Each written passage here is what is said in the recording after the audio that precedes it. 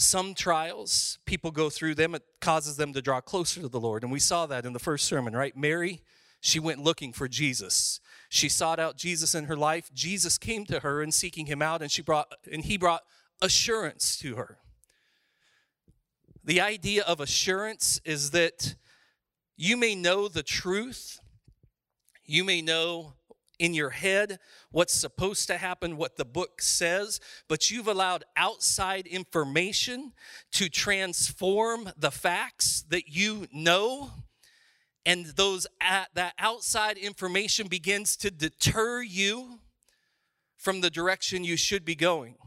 And then somebody comes along to bring you assurance. They bring surety to what you already know inside to give you the confidence to get moving in the right direction again. And that's exactly what Jesus did for Mary. Mary, thank you for seeking me out. And then he began to speak to her, right? And then last week we looked at how there's some people of the faith who will go the exact opposite direction. The road to Emmaus. We have Cleo and his pal, and they're walking the opposite direction toward lukewarmness in their life. They know the facts again, and Jesus has to come to them to bring them assurance, to hold on to what they know, so that they can be a part of what's going to take place. You know, sometimes when we go through these things in life, for some of us, and I think this would be myself included in this group of people, when you come through tragedy or you're going through something that's a tribulation in your life, it's not like it's either seek Jesus out or go the opposite direction. For some of us, we don't know what to do. We're not moving towards Jesus. We're trying not to move away from Jesus. We're just there. I don't know what to do. I'm not quite sure what I believe in the moment. I don't really want to move. I don't want to move. And it's like you get stuck. And this morning I want to expound upon the next visitation of Jesus, showing you what it looks like to be stuck. After Jesus visited Mary, then he goes to the road of Emmaus, and then the next time that we see him, Luke chapter 24, verses 33 through 34, building off of the road to Emmaus from last week. Luke 24, 33 through 34, but we're not going to stay there long. If you have your Bibles, you'd actually be better off turning to John chapter 20. Luke 24, 33 through 34. It's the end of the story of the road to Emmaus. Cleo and Pal, they rise up that very hour after they had the revelation of Jesus, and they returned to Jerusalem. They found the 11 and those who were with them gathered together, saying, "The Lord is risen indeed." All of a sudden, they believe, right? They believe enough that they'd walk back 7 miles in the middle of the night. It doesn't even matter. All of a sudden, they have such a faith that it would cause them to walk through fear, cause them to walk through darkness, cause them to walk through any sort of tragedy that could happen to them along the road. This revelation of Jesus and what has taken place would drive them through a road that there could be robbers on, people who could kill them. There could be anything that could take place as they travel back on this road in the middle of the night to get to the disciples. They don't care because they've had a revelation of who Jesus is. They run back to share their experiences with the other disciples. There's this amazing assurance that Jesus gave them, and now they're giving to the other disciples. Listen. I know that we had all these facts, but we've allowed some outside information to start to creep up inside of us, but we want to bring you some surety to what we already know and believe. And so they begin to give them some assurance. They're all putting the pieces of the puzzle together. Oh, but wait. We're encouraging each other. I know that Mary saw this and Peter and John saw that. And all of these things are taking place in that room the moment they're there. And then the mercy of God happens to all of them at once. As if the women, Here's the mercy of God. As if what the women had experienced came back and shared to the disciples, including they remembered his words, wasn't enough. As if when Peter and John went and saw the empty tomb themselves, and as they peered into the empty tomb, it brings out, in both cases, they saw the linen cloth that was wrapped around Jesus. And some of you that have been in the church know a long time that there was this one cloth, the napkin, that was folded up. And what that means is that I'm returning.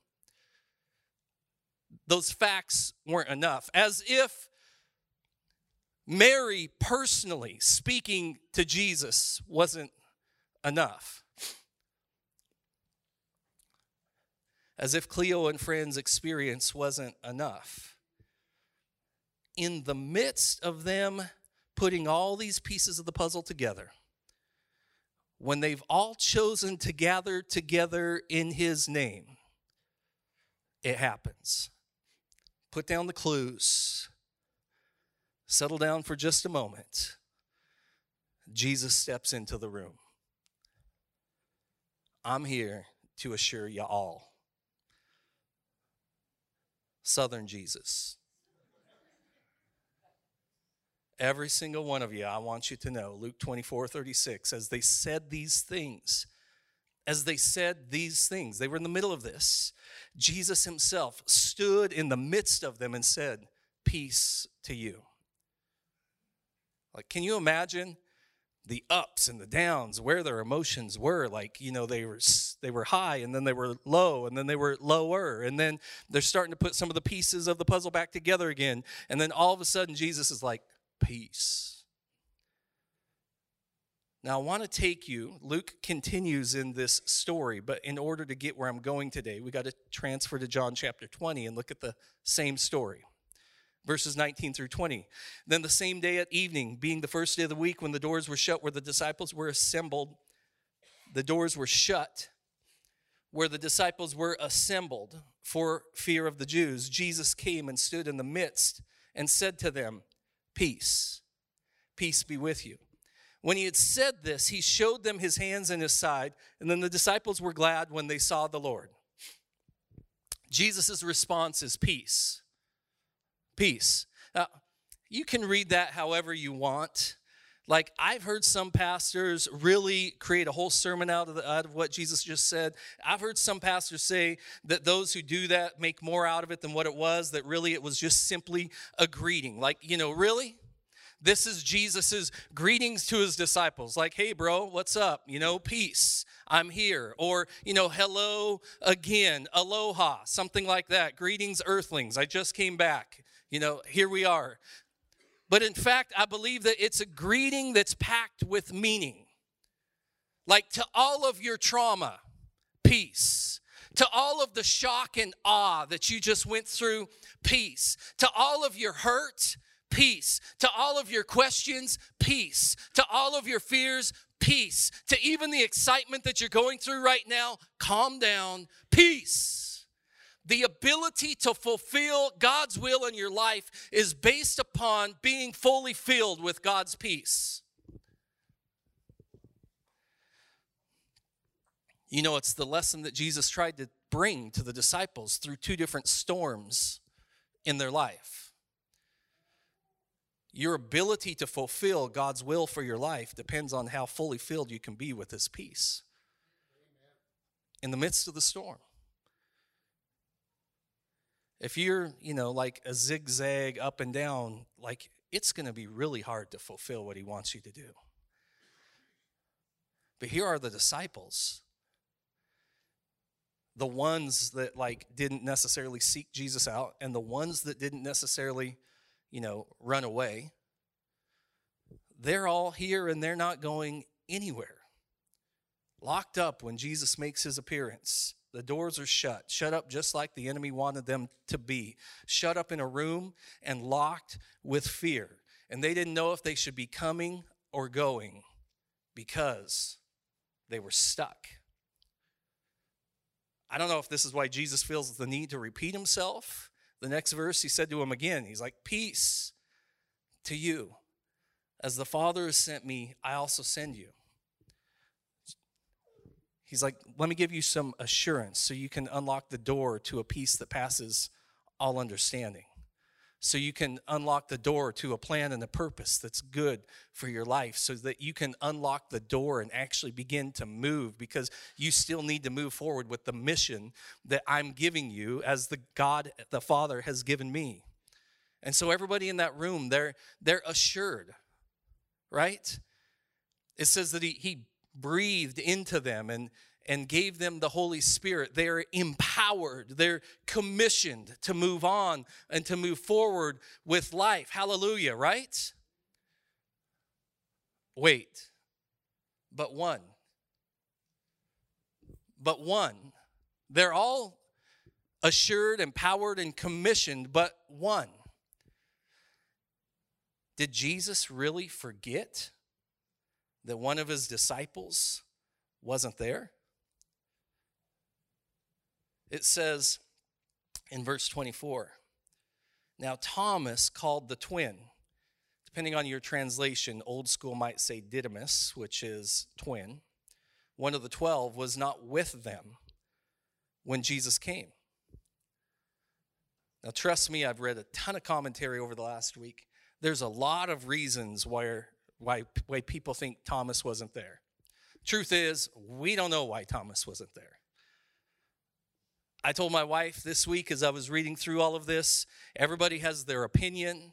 It could have been questions or doubts.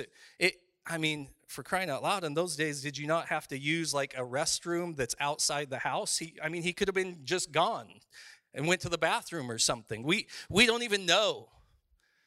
But I don't want to dismiss. I want to read into this.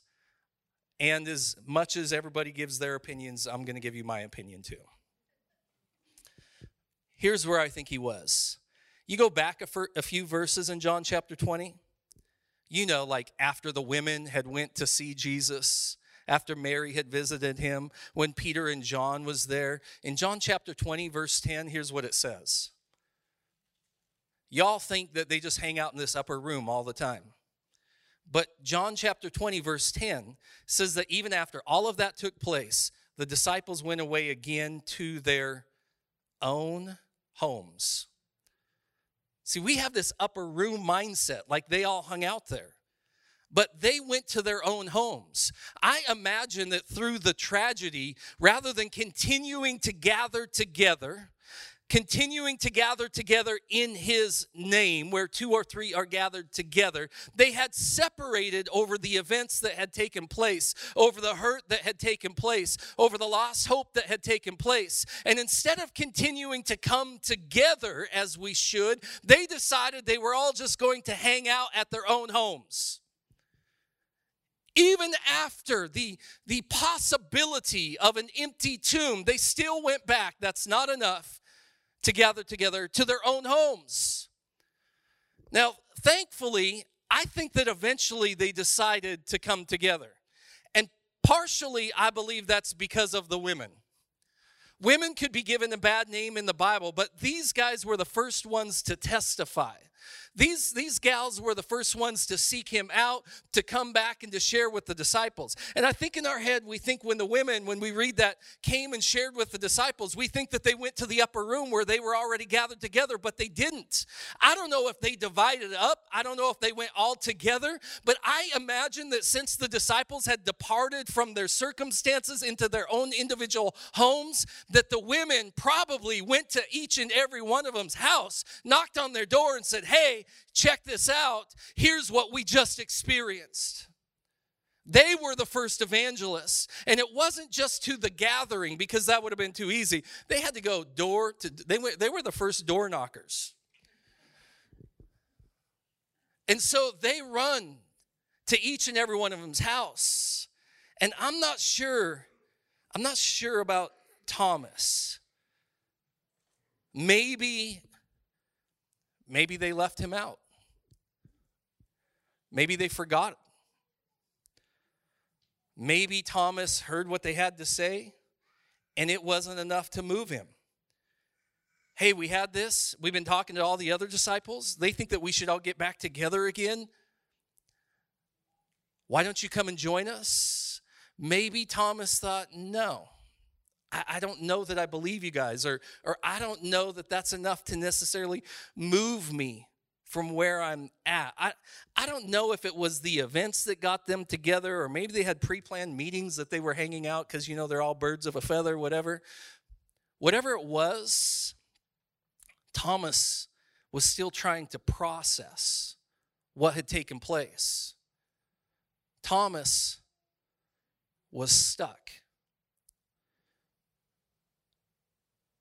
I don't know if they went there and tried to encourage him or if he just finally decided to join the gathering, but at some point, the disciples shared their experience with Thomas.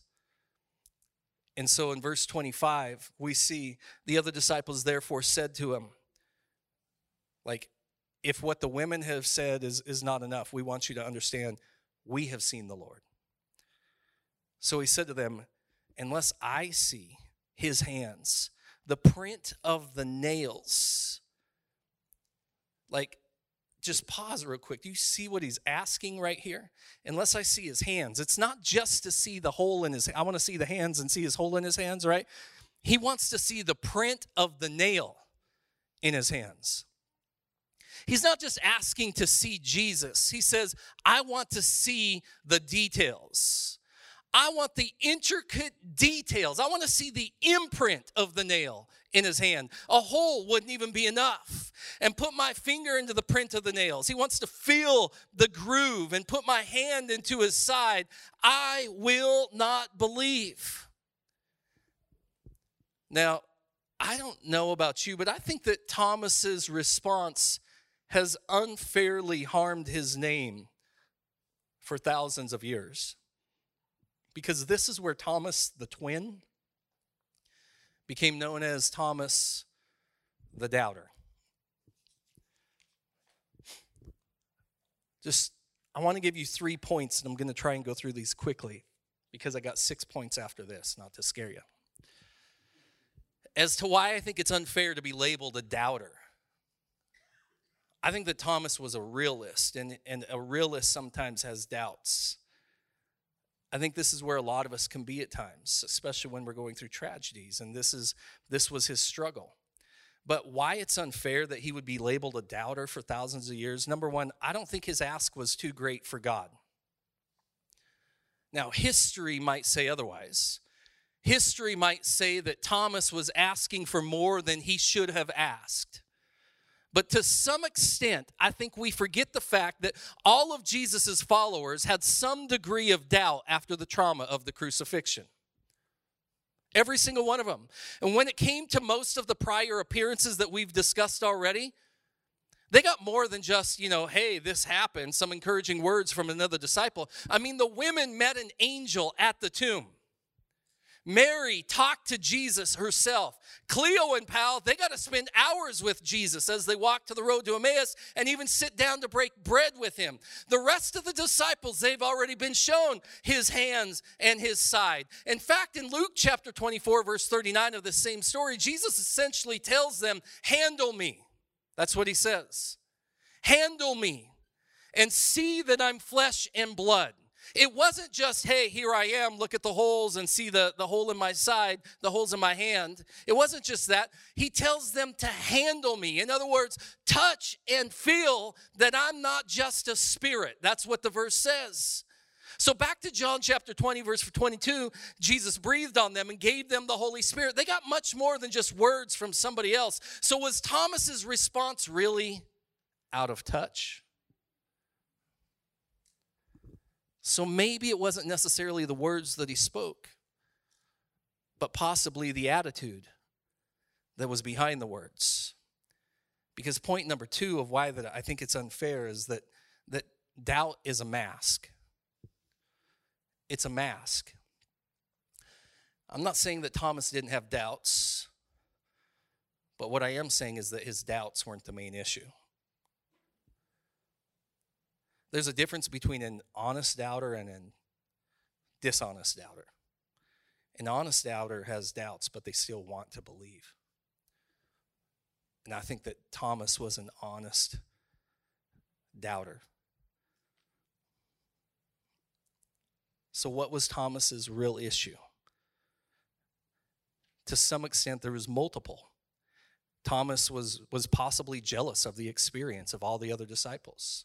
I don't know how you are, but there might be some sort of jealousy every now and then. You hear that, oh, God did this for this person, and they're just up here testifying, and, we're supposed to have joy for them, but, I've been praying for the same thing. Why didn't he do it for me? Why is it everybody else always gets these miracles, and God seems to be moving in their life? They have these experiences, and I don't ever have anybody ever been jealous like that? Why not me, God? All right, y'all so holy, it's great. I've thought that. I want what other people have. I want all that God will give me, and if I can see other people do it, I want to be able to do it. That's just who we are. And so I imagine that there may have been some jealousy as they began to tell him this, and so he lashed out. Maybe Thomas felt left out. Is it possible that he felt left out? Jesus has done this for everybody else, and he hasn't done it for me. What is wrong with me? Or maybe the real issue was hurt. Doubt was masking the hurt that Thomas was trying to hide. Some of y'all may not understand, but the few times that Thomas is mentioned in scriptures, he's sold out for Jesus.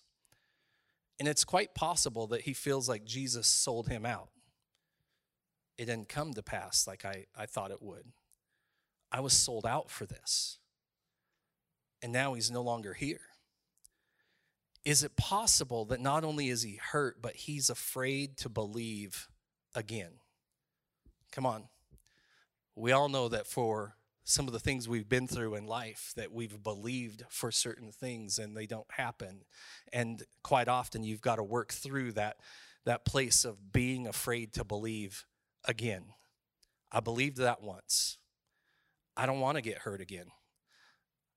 I believed that once. I don't want to go through this again. You're afraid to believe again. Because if he believes again, he could get hurt again.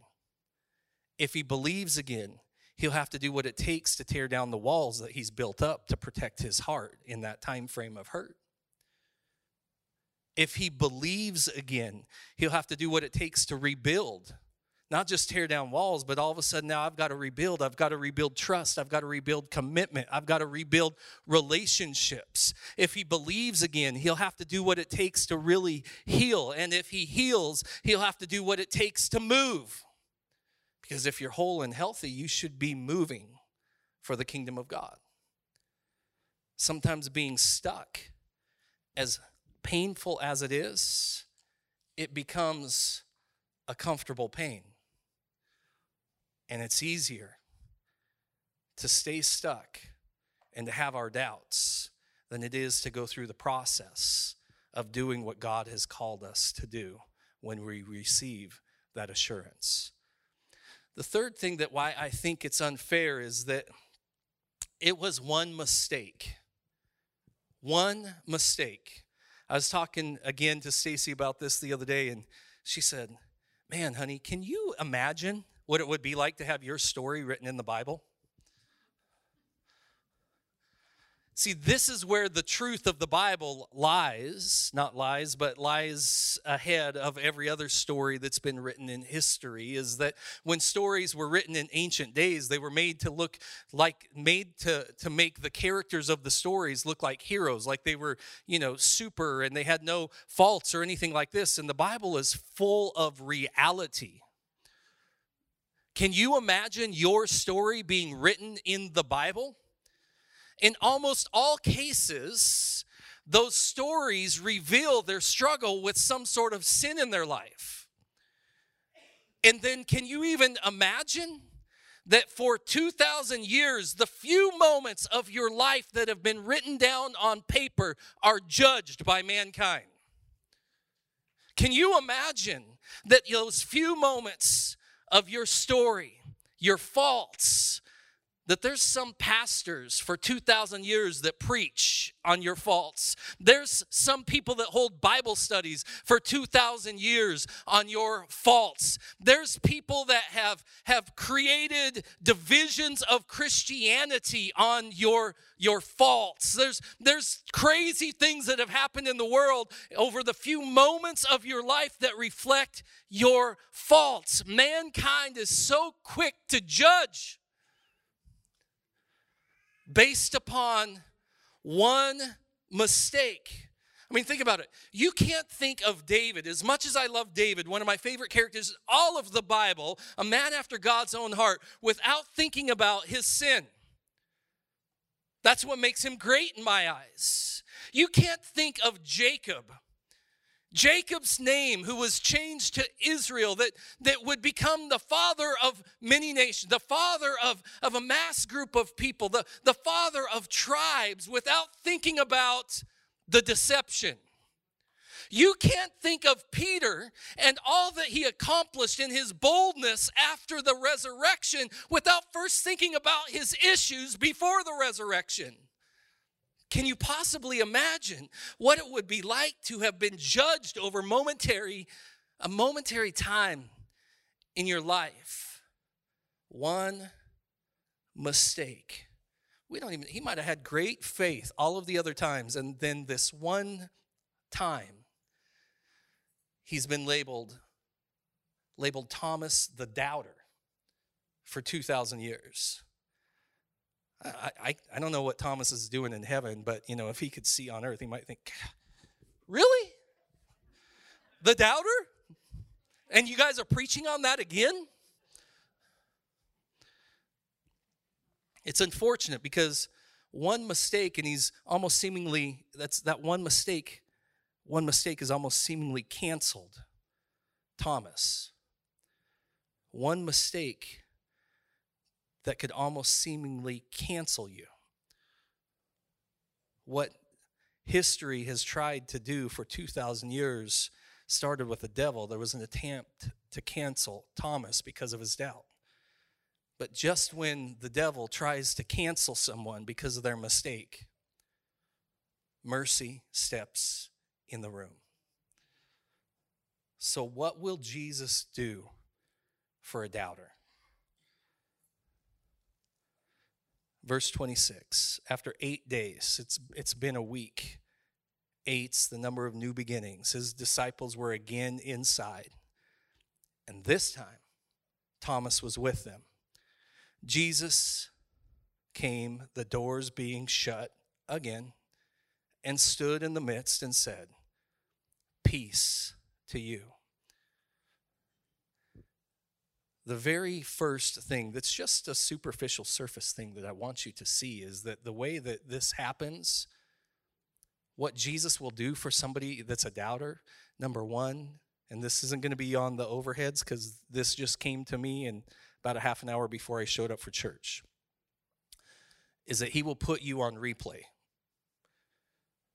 What Jesus did for Thomas in his doubt was the exact replay of what he had just done for everybody else. Why is that important? Because what Jesus has done for everybody else, he will do for you too. And that's important for us to remember. What you see that he did in the Old Testament wasn't just for the Old Testament people, he'll do it again. And what he's done for those who were in the New Testament wasn't just for the disciples of the New Testament because they were so righteous, because I just told you how much they were sinners. You know what? What he did for them, he'll do it again for you. What he's done for the person that you've heard stories of on TV tell about these glorious things of the Lord, what he did for them, he'll put it on replay for you.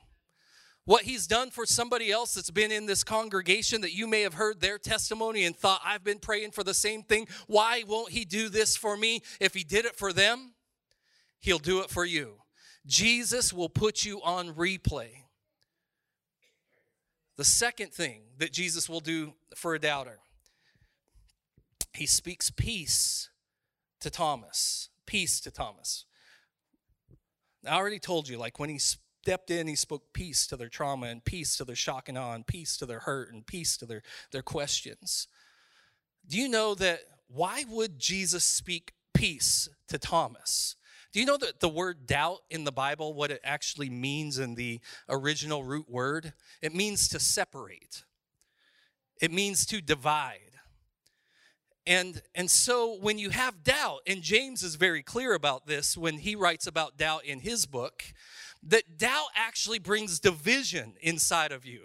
That doubt means that it's separating you. And look what doubt did to the disciples. It separated them all into their own homes. And that's exactly what takes place today. When we start to have doubts in our life, it separates us oftentimes from the rest of the congregation, from the rest of the family of God. It doesn't just separate us from each other, though, because it can also separate us from God. So doubt is something that the enemy will use to separate you from where you should be. It brings division inside of you. And so when Jesus steps in to Thomas's life and Thomas is doubting what has taken place, he steps in and he says, peace.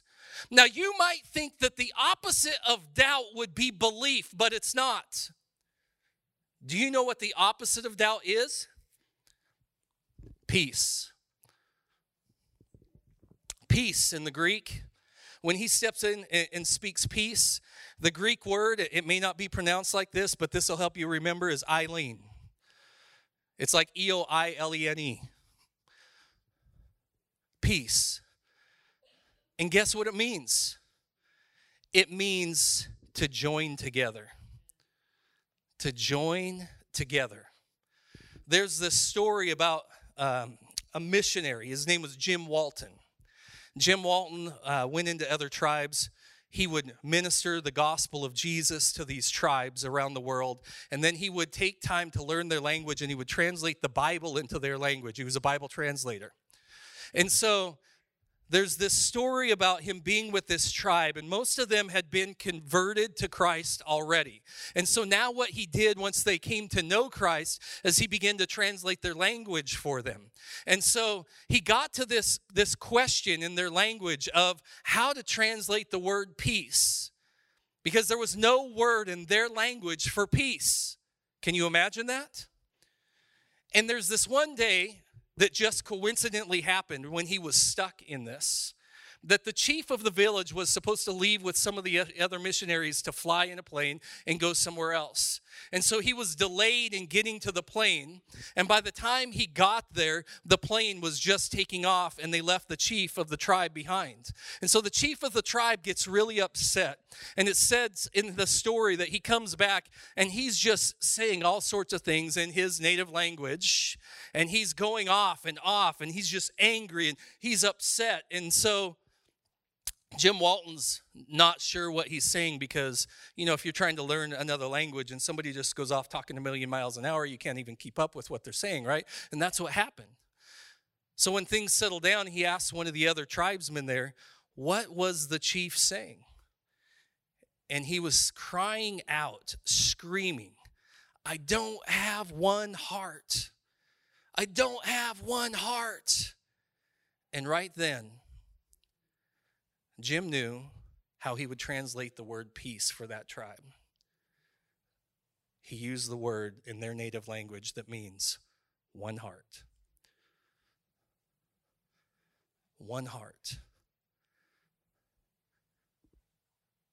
You see, when Thomas stepped into the room himself, he had doubt and his heart was divided.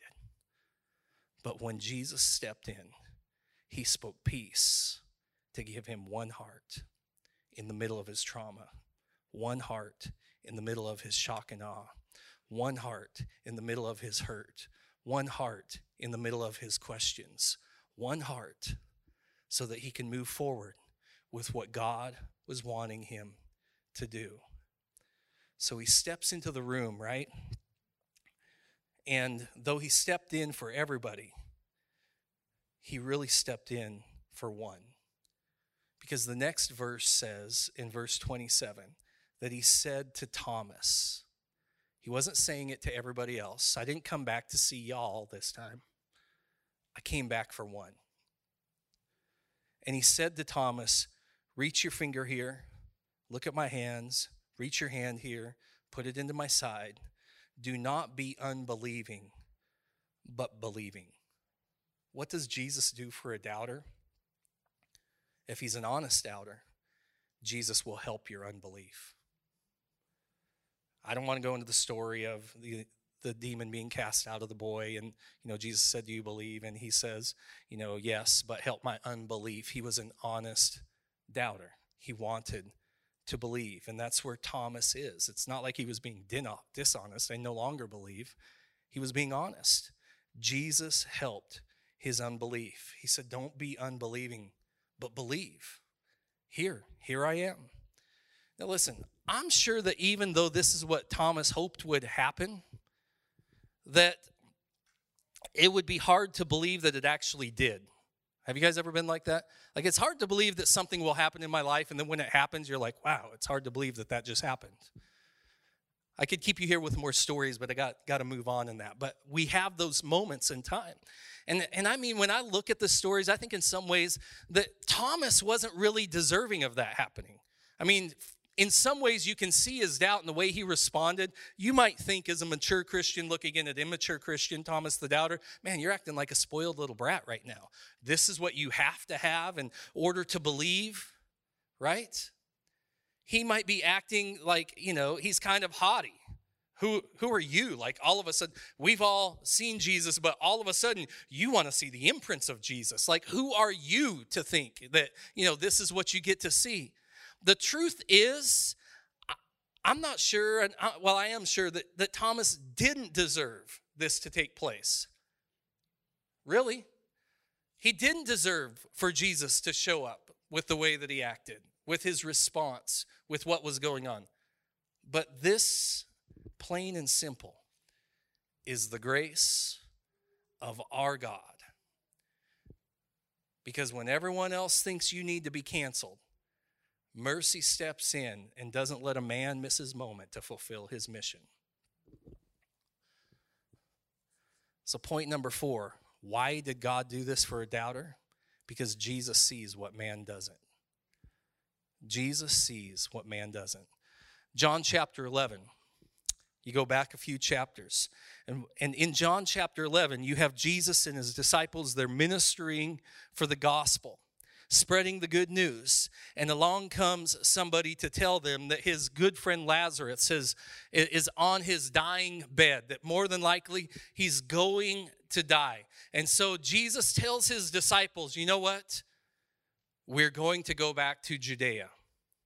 And their response to Jesus wanting to go back to where his friend is dying says everything. In John chapter 11, verse 8, Thomas says this, the disciples say this, Rabbi, lately the Jews sought to stone you, and you're going there again? Like, hey, you go back there, they're trying to kill you. They're going to kill you. And so Jesus attempts to explain that he must go in order to wake Lazarus for the glory of God. Like, this is for people to see how good God is. This is for people to see that I can resurrect the dead. This is for people to see that God does the impossible in their lives. So I've got to go back. And Thomas responds to Jesus in verse 16. It says, Thomas, who is called the twin, says to his fellow disciples, Jesus is like, I got to go back. And Thomas is with the rest of the disciples, and he's like, I guess we're all going to go and die with Jesus, right? Now, I've read commentary after commentary when he says, let us also go that we may die with him. And some people would attribute that to his doubt, that he was a naysayer, that he struggled in his faith. I don't care if there was a little bit of doubt in the statement. To me, it's a bold statement to say. It's not like he was saying, well, y'all go, I'll just stay right here and wait for you to get back. I would rather have somebody that will hesitantly go and die with me than somebody who won't move. At least Thomas was the one to look at everybody and say, you know what? If he dies, we die too. To me, what he had to say was less doubt and greater faith than probably every other disciple that was standing there in the moment. Where some people see a doubter, Jesus sees a faithful believer. Later in Jesus' ministry, chapter 14, he's explaining eternal life. And so as he's explaining eternal life, he says in verses 2 through 5, in my Father's house are many mansions. If it were not so, I would have told you. I go to prepare a place for you. And if I go and prepare a place for you, I will come again and receive you to myself, that where I am, that you may be also. He's trying to prepare their hearts. And where I go, you know, and the way you know. Now, here's the thing. Jesus often gave these words to the disciples, and he expected a response out of them that they didn't always give him. And so sometimes Jesus would put them on blast, believe it or not. Like, why do you still have no faith? Like, he would be very blunt with them about them not understanding what he's saying. And so I think in this moment, there might have been some question amongst the disciples of what Jesus is talking about, because they don't fully comprehend that Jesus is going to die on a cross and get resurrected 3 days later and what's going to take place. They haven't seen the big picture, but Jesus is trying to prepare the way. He's trying to prepare their hearts. And so he explains this to them. And I believe that none of the disciples probably understood what Jesus was saying. But only one had the boldness to ask. Verses 5 and 6, Thomas says to Jesus, "Lord, we don't know where you are going. And how can we know the way?" And Jesus said to him, "I am the way, the truth, and the life, and no one comes to the Father except through me." One of the most well-known verses in the Bible, one of the most well-known verses amongst Christians, one of the most well-known words of Jesus. I am the way, the truth, and the life. Right now, Thomas may be doubting in the moment after the crucifixion. But you know that he was once bold enough to help clarify the way by not being afraid to ask the questions of Jesus. A doubter, in reality, Thomas may have been one of the most faithful apostles amongst all of the 12 disciples. And notice Thomas's response when Jesus appears in the upper room to him, directly to him, verse 28.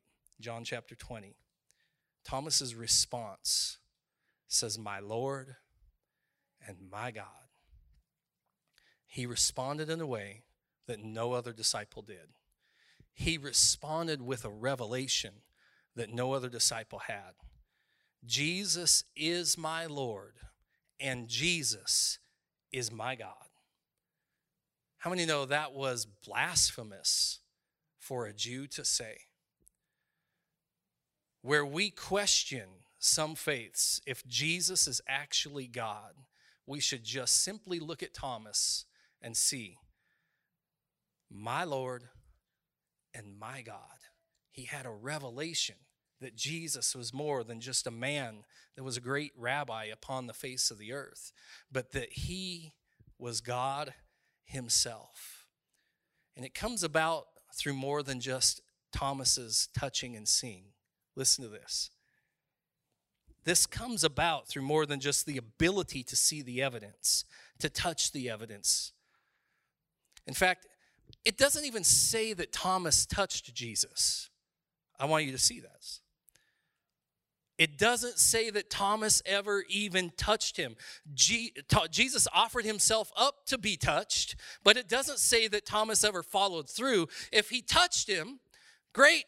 We don't know. He might have touched him. He might not have touched him. If he touched him, that would have been the grace of God by going as far as Thomas needed him to go in order for him to believe again. And God will do that to you too sometimes. If he didn't touch them, that still would have been the grace of God, because it's still giving Thomas the opportunity to once again personally experience Jesus. That's what Thomas was getting out of this. This wasn't for anybody else, but this was for Thomas. You see, Jesus may have appeared to them all, but again, he just came for the one. He wanted Thomas to understand something that we should have gotten out of every sermon, the last two that I've preached, that Jesus is a personal God. He's not just some higher power, but like he did for Mary, he made himself personal. Like he did for Cleo and Pal, he made himself personal. And he will do it for even the doubter.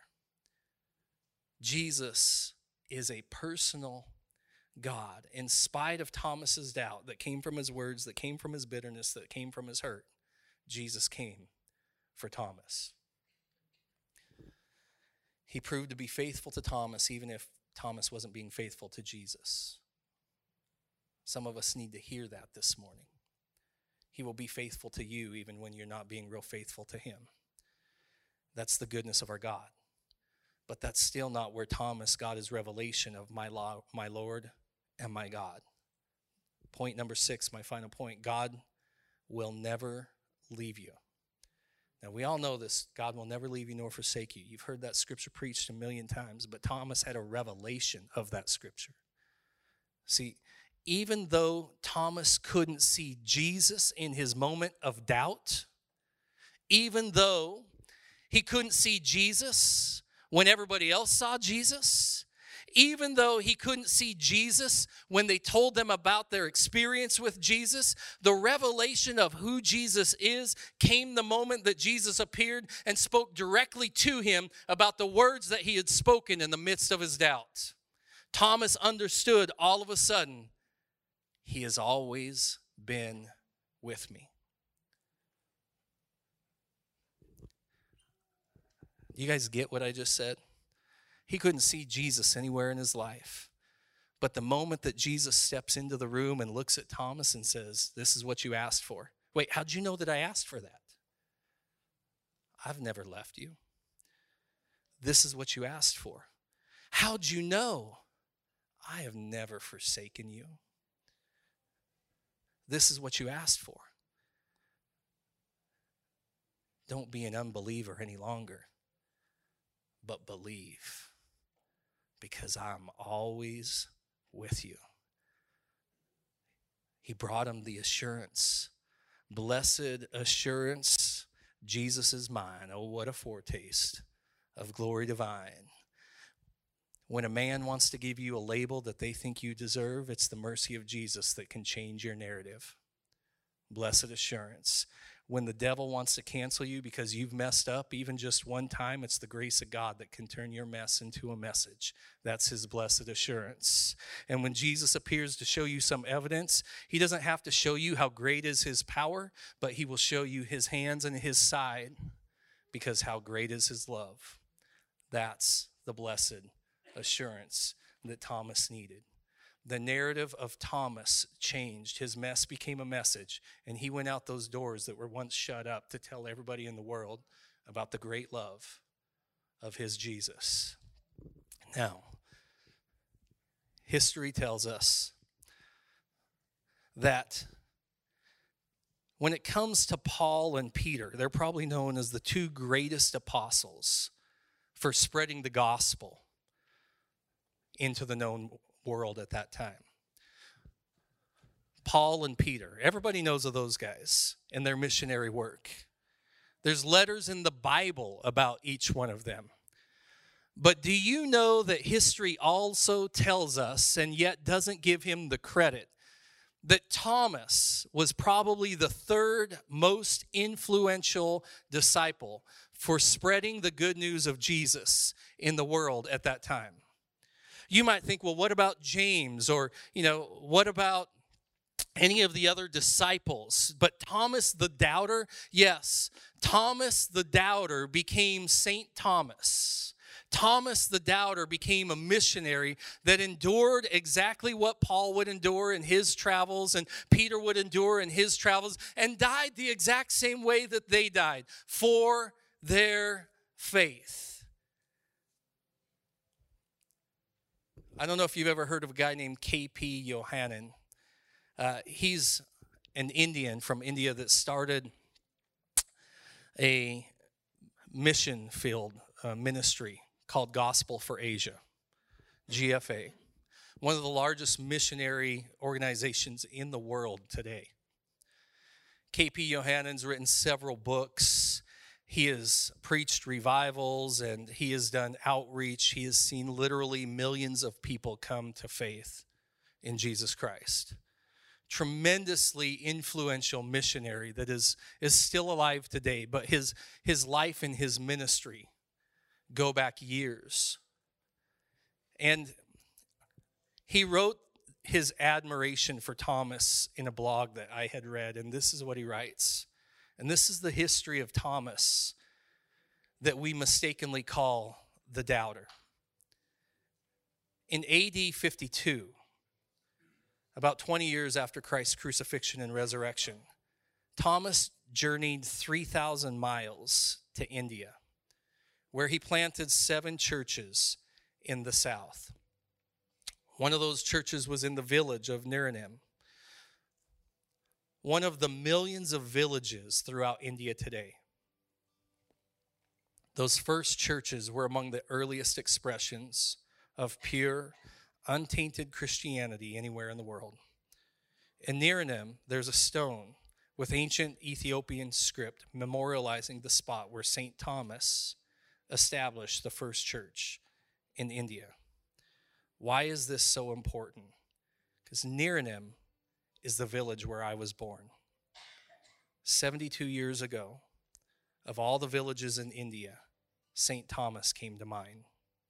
If St. Thomas had not come, had not brought the gospel, and had not established a church in my home village, 3,000 miles from Jerusalem, which, by the way, is further, he took the gospel further than any other disciple. Would I have come to faith in Christ? Would God have planted in my heart a seed to give birth to GFA World? And would untold millions not have had the opportunity to experience the love of Christ as a result? We owe much to the courage and faith of St. Thomas, who, according to tradition, was martyred in India after bringing the gospel further than any other disciple to my home village.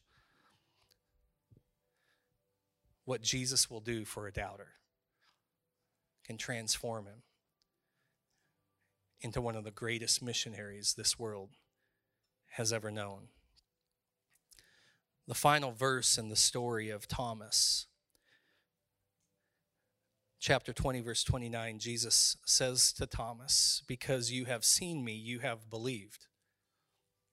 But blessed are those who have not seen and yet have believed." Now, some people might read through this and think that Jesus was actually scolding Thomas. But I believe what Jesus was speaking in that moment wasn't as much for Thomas as it was for you and I today. These are the words of Jesus to future generations. Even though we may not see him working miraculous signs, even though we may not see his physical hands or his feet or the hole in his side, even though we may not see him walking around literally after the resurrection for those who are Christians today, we still believe. And as blessed as Thomas was in his life and his ministry after that moment, for seeing Jesus, Jesus' words right here say that we are blessed even more because we have not seen. My challenge to you this morning is, will you doubt? Or will you be like those who understand the power of the resurrection and share your story?